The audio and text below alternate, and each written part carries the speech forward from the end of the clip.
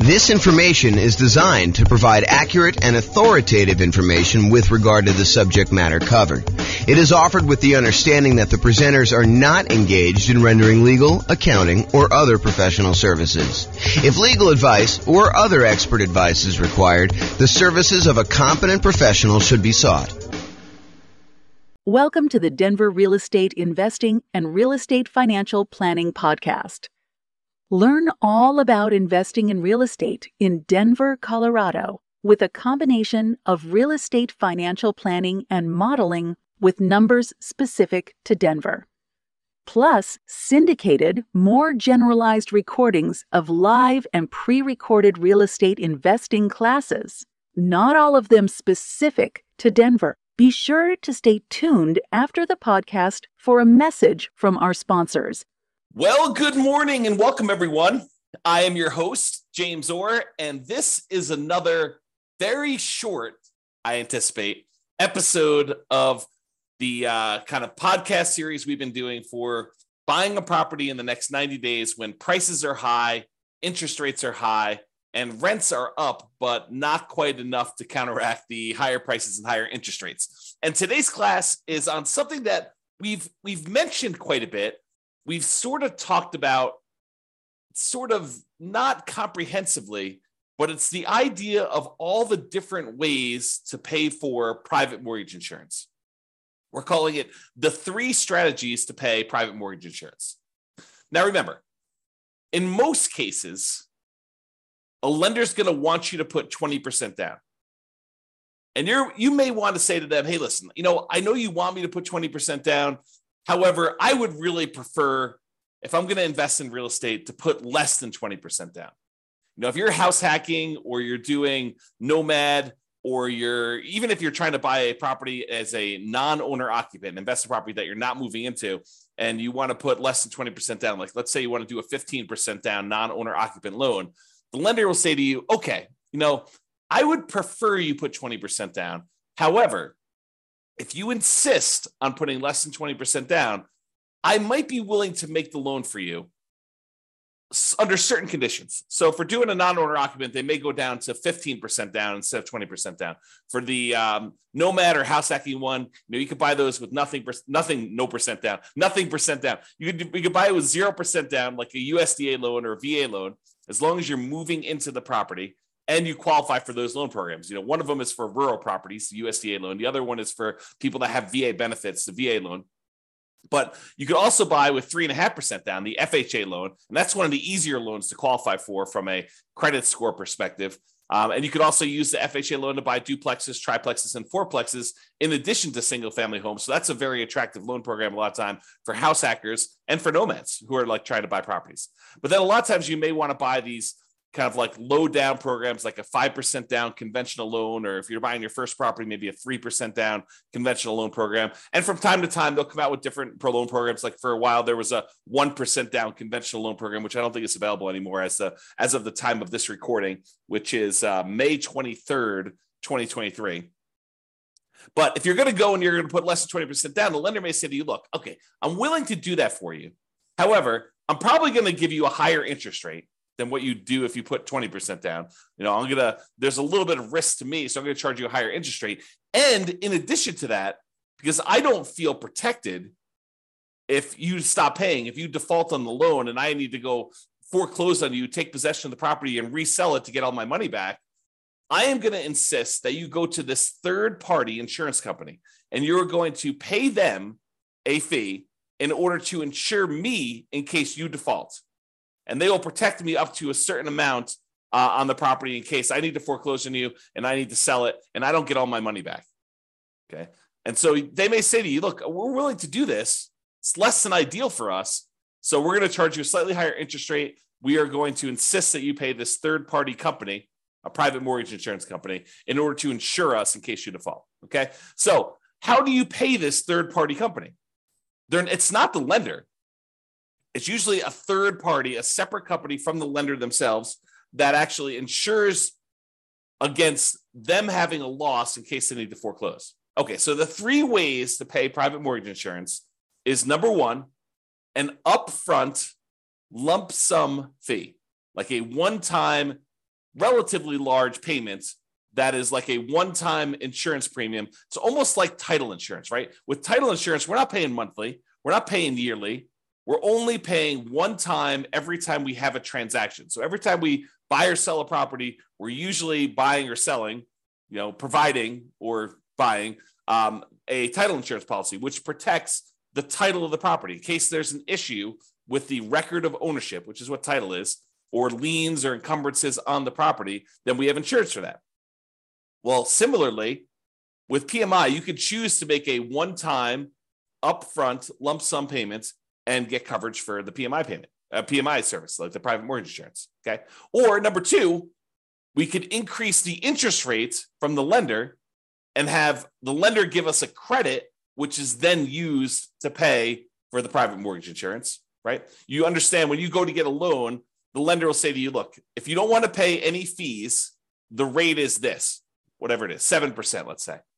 However, if you want to, you could pay us extra money. You almost think of it as like paying interest in advance, but you could pay us a lump sum of money. You could pay us, $5,000, and we will lower the interest rate from 7% to 6.875.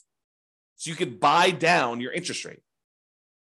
Or the lender says, look, if you don't pay anything, if you don't want to pay any points in order to change the rate is 7%. But if you want to, if you voluntarily take a higher interest rate, we will actually give you some money. We'll give you a credit that you can use to cover some of your closing costs. And so the lender says, look, if you voluntarily take 7.125, we will pay you $4,000. So it works in both directions. Now, you can't do this and say, okay, I'll take 17%, you give me $120,000. Doesn't work to that extreme. There's limits as to how high you can go in both directions. You can't buy it down to zero, okay? So you can buy this thing down a little bit. You can pay a little bit of money. You can buy it down, in some cases, half point. You might be able to get a credit for a little bit. There are limitations usually on a loan as to how much you can do there. So you can choose to voluntarily tell the lender, look, I don't want 7%. If you give me 7.25 or 7.375, then you could pay the private mortgage insurance from the credit you're giving me. And so it's sort of like a, in quotes, lender paid private mortgage insurance because the lender is paying it for you and they're baking it into the rate. They're baking it into the mortgage interest rate, right? You're voluntarily taking a higher interest rate in exchange for not having to pay PMI. Another way of thinking about it. Okay. Or the third way is you could pay a monthly private mortgage insurance premium to the private mortgage insurance company via your escrow, and that could cover you for your insurance. Now, and sometimes there are combinations of these. You may have an upfront premium and a monthly premium. For example, with FHA loans, there's an upfront mortgage insurance premium and a monthly mortgage insurance premium. Okay. Now let's look at each one of these to kind of go through a little detail. And we're going to talk about the pros and cons of each because there are some significant advantages to doing one way or another. And depending on what you're trying to accomplish and what your plans are with the property, you may want to do one versus another. Okay. So let's talk about that upfront lump sum PMI fee where you just pay one big chunk all at once, one time when you acquire the property. So you pay that one time upfront lump sum payment for private mortgage insurance instead of paying it monthly. So what are some of the benefits of doing it that way? Well, number one is you don't have to worry about the loan to value of the property and when private mortgage insurance drops off. So with the other payments, the other types of private mortgage insurance options, like the monthly one, in some cases, FHA being an exception, where FHA, depending on how much you put down, doesn't go away ever. But with conventional financing, when you decide to pay a monthly private mortgage insurance payment, after a certain point, when the property value gets to the point where your loan balance is less than 80% of the value of the property, when you get to an 80% loan to value, in other words, then you can request to have that private mortgage insurance removed and you no longer have to pay the monthly fee. Well, if you choose to do the upfront lump sum payment, you don't have to worry about all that. Well, is my property value high enough? Is my loan paid down enough? Am I really at 80% loan to value? You don't have to worry about any of that stuff. And in a lot of cases, when you go to do the monthly one and you think you're getting close to that 80% loan to value, sometimes they'll say, okay, you're relatively close. Why don't you pay for an appraisal?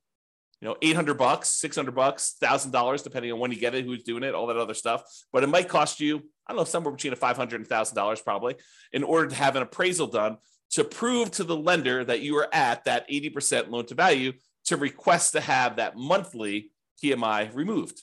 Well, if you do the upfront lump sum PMI payment, you don't have to worry about the appraisal. So you can almost subtract off whatever it is, $500 to $1,000 off the cost of the PMI payment, because you'd probably have to pay that in order to have it removed if you're thinking about doing it aggressively.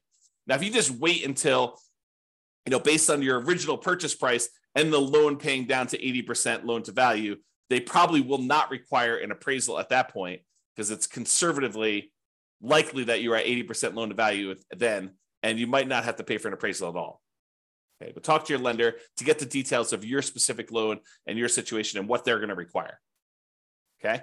So you don't have to worry about that loan to value and when the PMI is going to drop off, because you just paid it all up front. So there's nothing for it to drop off. It basically is in existence already. You paid a one-time upfront lump sum payment. And you don't have to worry about anything monthly. Okay. Now, when you pay a, whatever it is, lump sum upfront payment for your PMI, you don't have that increased monthly expense. You don't have a monthly PMI payment. So your cash flow is improved. You've reduced the expenses that you have on buying the property. And so your cash flow looks better, because cash flow is really all the income on the property minus all the expenses. And if you have a monthly PMI expense, then you no longer have that if you decide to pay an upfront lump sum PMI payment instead of the monthly. So if we know how much we're saving each month by not having to make a monthly PMI payment, and we know approximately how long that will last for, if we estimate, property values are going up around this, and that's a reasonable number to expect into the future, and my loan is paying down this amount in the first year and this amount in the second year, and we can look at in the future and figure out when we would get to that 80% loan to value. And you can look at that on the world's greatest real estate deal analysis spreadsheet. You can look up what the estimated loan to value is at the end of any given year on there, and you can see when about it will drop off to about 80% based on your kind of assumptions you put into the spreadsheet. So you can go look at that. And so you could say, okay, well, by paying this upfront lump sum PMI payment, wow, it's a tongue twister, versus doing it monthly, you could say, look, okay, I basically am saving myself $200 a month by not having to make this PMI payment for this amount of time. So I could look at what the overall return was, not having to make those payments on the amount that I had to invest. And you could calculate a return on investment for that. Now it's estimated, right? Because we really don't know until the future actually happens when the PMI, if you were paying it monthly, would drop off. It's possible property values go up a lot faster than we estimated, and it could come off sooner. It's possible that property values do not go up, that they go down, and that we have that PMI on there longer than we expected. So we're really doing an estimated calculation as to whether or not we should do this upfront lump sum payment and what the return is going to be on that by how long we might possibly have the monthly one. Okay. And it might be, when you're thinking about this, you calculate your return on investment for doing the upfront lump sum one, and based on not having to make those monthly payments, it might be better from a return on investment or cash flow perspective by taking the same money and instead using it for additional down payments and or buying down your interest rate. So when you look at these calculations, you say, okay, look, I've got an extra $10,000 sitting on the sideline, right? I've got all the down payment I need to do the deal. I've got my negative cash flow set aside. I got my reserves set aside. I'm all ready to go. However, I've got this extra 10K. What should I do with the 10K? Well, one option is I could possibly decide, instead of doing monthly PMI, I could pay the upfront lump sum PMI and not have to worry about a monthly payment. Okay, that's one thing. We could look at what the return would be on taking that money and doing that. We could estimate what the return would be. Or I could say, look, maybe instead of doing paying PMI up front, maybe I could take the $10,000 and add it to my down payment. So instead of putting whatever it is, 5% down, now maybe I'm putting 7% down or 8% down or 10% down, whatever it happens to be. So you could choose to do that. You can look at how that would improve your investment by using the world's greatest real estate deal analysis spreadsheet and playing around with this, saying, okay, what if I put 10K more in my down payment? How would that impact everything? How would that affect my returns? How would that affect my cash flow? Like, I look at all those different things. Or instead of actually taking that $10,000 you have on the sideline and using it for additional down payment, you could choose to go to the lender and say, okay, Mr. and Mrs. Lender, what if I gave you $10,000? How much could I buy my interest rate down for? And they could tell you, well, for $10,000, that's about whatever it happens to be, 3.2 points. And so you could buy it down for, down to this if you decided to do that. And they may say, it's 0.875% percentage points better. So if you had a 7% loan, maybe it's down to 6.125 now. You're like, oh, that's pretty good. That would improve my cash flow by this, and that would be better for me. And you could plug that into the world's greatest real estate deal analysis spreadsheet, and you could calculate which one of those three options is best for you. Paying the upfront lump sum PMI payment, paying additional down payment, or buying down the interest rate and seeing which one of those three options gives you the best overall deal. And it might matter what you plan on doing with the property. And that's sort of the subtext of this, right? If you're planning on holding the property for 30 years and eventually paying off that loan completely, and you don't plan to refinance ever, then maybe buying down your interest rate is one of the better options because that savings lasts for the entire 30-year period. And you can look at that. Or maybe doing the extra down payment makes that sense. But if you're planning on selling the property within a year or two or three or four, you're using this as like a rocket booster fuel in order to grow your investment to a certain point, but you're really planning on selling that property and either 1031 exchanging into another property or taking the equity in the property after all your expenses, your true net equity, after all your expenses, and you're going to redeploy that money somewhere else, then maybe you don't want to buy down your interest rate. Maybe you do want to do an additional down payment, or maybe you want to just keep the money on the sideline and not do any of these options. So it's really up to you to decide what your plan is and what is the best use for your money, depending on what you're intending to do with the property. Now, when you do decide to do the upfront lump sum PMI fee, it does not hurt your debt to income, which is one of the benefits. So instead of choosing to have this extra monthly fee on there, the monthly PMI version, which would impact your debt to income, when you go to calculate and qualify for the next loan or even this loan, it is going to impact what your debt to income ratio is for buying the property. When you do the lump sum one, it doesn't. So if you were really close on your DTI numbers, one of the options could be for you to choose to pay the upfront lump sum PMI payment to improve your DTI and get below whatever ratio you need for that particular loan or that particular interest rate. But sometimes DTI will impact your interest rate in some cases. Okay. Especially if you're high, you get penalized if you go too high. That's what I'm thinking of. All right.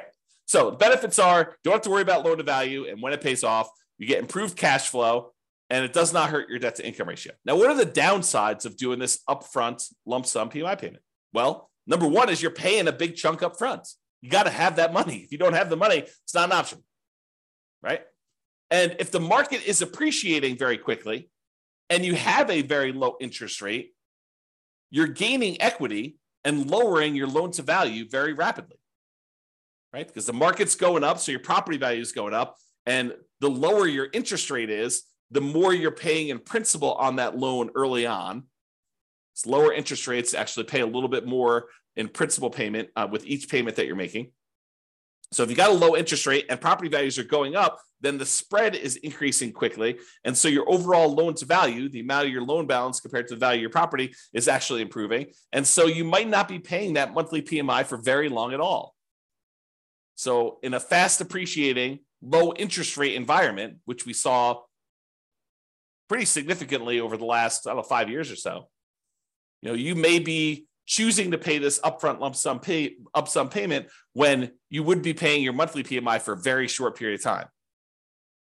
And so much so that if you're seeing these really rapid increases in property prices, like 10% plus, which we saw in some markets, then you might actually run into a different problem, which is a minimum that the PMI must remain in place. Some PMI companies may say you need to leave this policy in place for at least a year if you're paying monthly.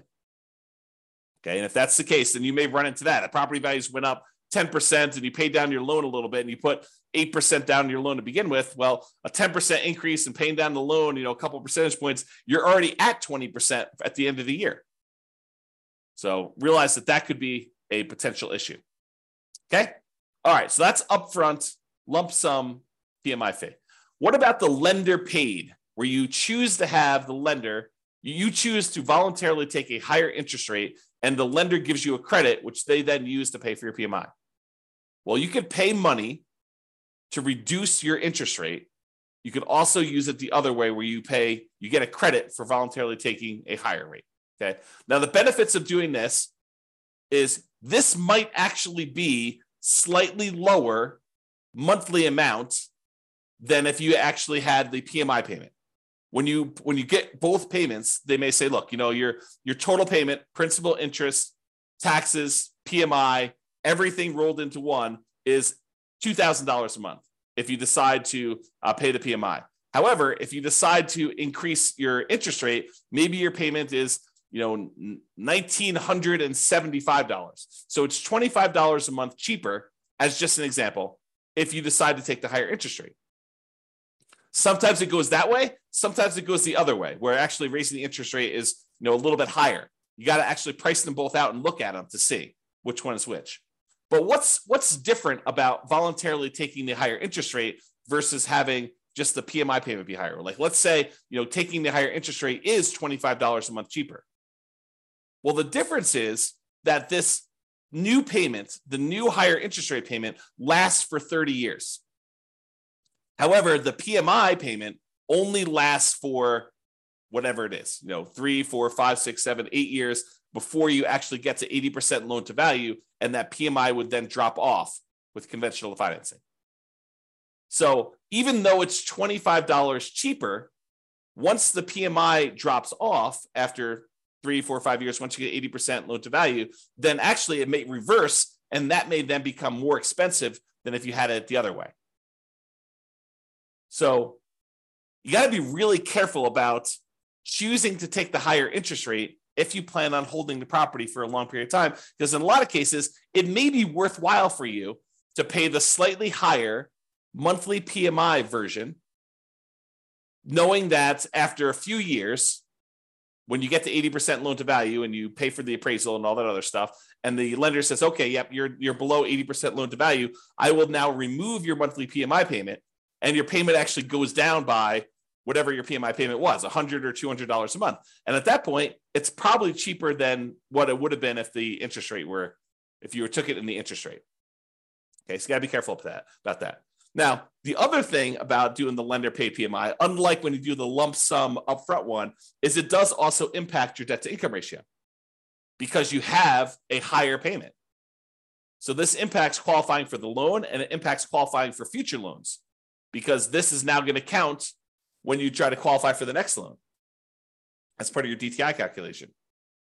So be super careful about, doing these things and thinking ahead if you're buying more than one property. Now, if you're just buying like one owner occupied property, yeah, you choose what's best for you based on that. But if you're thinking, hey, look, I'm going to probably buy 10 properties. Well, you need to start thinking, what is the impact of me doing it this way on my plan to buy 1, 2, 3, 4, 5, 6, 7, 8, 9, 10 properties in the future? All right. And then the last option, monthly PMI. So you could choose to pay your private mortgage insurance premiums monthly. Now, the benefits are these payments are often temporary in nature. They go away after you drop below that 80% loan to value. So even though you're paying it for a little while, eventually they go away. There are some exceptions like FHA. If you're putting 3.5% down, then those don't ever go away. You have to actually sell the property or refinance out of the loan completely into a different loan in order to get rid of PMI if you're buying FHA. But with conventional loans, it does go away. Oh, something I think I forgot to talk about? So another benefit of paying the higher interest rate one, if you're voluntarily taking the higher interest rate, is there may be some tax benefits to doing this because the interest on loans is tax deductible. However, listen very carefully to this. The overwhelming majority of taxpayers are choosing to take the standard deduction, and so this will not come into play for you if you're doing this for owner-occupant properties. If you're using it for investment properties, then for rental properties, both interest and insurance are both expenses on the property. And so it doesn't matter whether you're doing it as a monthly payment, a PMI, or you're taking it as a higher interest rate. All right. So realize that, if you're an owner occupant, insurance is not tax deductible, as far as I know. I'm not an expert on taxes. Verify this with your CPA. But my understanding is if you're an owner occupant, the insurance is not tax deductible. However, mortgage interest is if you choose to itemize your deductions. However, most people are not choosing to itemize their deductions because the standard deduction is so high right now that most people are choosing just to take the standard deduction. So to make a decision based on that, I think is silly. You don't want to, what is the saying? The dog wagging the tail wagging the dog. You don't make decisions for tax savings, right? You make decisions and then you look at the tax kind of implications of that and you see if you could live with those. But it's not like you're optimizing. You're not choosing your investments based just on taxation. All right, so think that through. Okay. All right, so back to the monthly PMI one. So the benefits are these payments are often temporary in nature. They go away after you drop below 80% loan to value. The downsides of doing monthly PMI is these can hurt cash flow. Unlike when you do the lump sum upfront payment, when you do monthly, it actually impacts your cash flow. And it impacts cash flow early on, especially when it is harder than ever to generate cash flow, right? Cash flow tends to improve the longer you hold a property. The longer you own a property, that payment, the principal and interest part of payment is fixed, even though taxes and insurance and other things are going up over time. Rents are also tending to go up over time. And so the longer you tend to own a property, the better the cash flow on the property tends to be. So it's usually hardest earliest on when you first buy a property. And so that's when you have this monthly PMI payment, which is when it's hardest to get cash flow. And that's when it hurts the most. So that's the trick. Another downside is it does also impact that debt to income ratio when you're qualifying for your loan. And especially when you're qualifying for your next loans, at least until it drops off. So when we think about comparing monthly PMI to like taking the higher interest rate, at least the monthly PMI option, except for FHA loans, is going to drop off after some point. And then that DTI will be improved and it won't impact you anymore. But if you do the higher interest rate, that lasts for 30 years or until you pay off the loan. So that's harder. All right. So in conclusion, lenders prefer you to put 20% down. If you insist on putting less than 20% down, they may opt to make you pay they may opt to make the loan, but might require you to purchase third-party insurance to protect them in case you default. This third-party insurance is called private mortgage insurance. It protects the lender against you defaulting. You pay for it to protect the lender because they would rather you put 20% down. You are insisting on putting less than 20% down. They're saying, okay, you twisted my arm. I will make you the loan. However, you need to actually protect me in case you default. Now, when you get your loan, you can often choose which way you prefer to address putting less than 20% down and paying PMI. You could do this upfront lump sum payments. You could choose to voluntarily take a higher interest rate to get a credit, to have the lender pay for PMI, or you could choose to pay the PMI payments monthly. And each has its own pros and cons, which we've discussed. And really, it depends on what you plan on doing with the property as to which you should do. And a good lender, and to a lesser degree, less likely, a good real estate agent should be able to talk to you about pros and cons and how this might work for you. Okay? And which choice you should make based on your plan. All right, so that's all I got for you. Hopefully you enjoyed this class. Now you've got a full understanding of the three different options for paying PMI and how this all works. Have a great day, everybody. Bye-bye for now. With home prices up, mortgage interest rates up, and rents up, but not quite enough to counteract the higher prices and interest rates. Cash flow on rental properties in Denver is harder than ever. Book a call with the Real Estate Financial Planner to apply our proprietary 88 strategies to improve cash flow on your rentals. See the show notes for a link to schedule your call and improve your cash flow today. If you're a real estate agent, lender, or professional in Denver that wants to help our real estate investor listeners, consider reaching out to learn about collaboration opportunities with this podcast. We'd love to add more value to our listeners by having you assist our investors buy, sell, and finance their real estate investments. See the show notes to schedule a call to discuss collaboration opportunities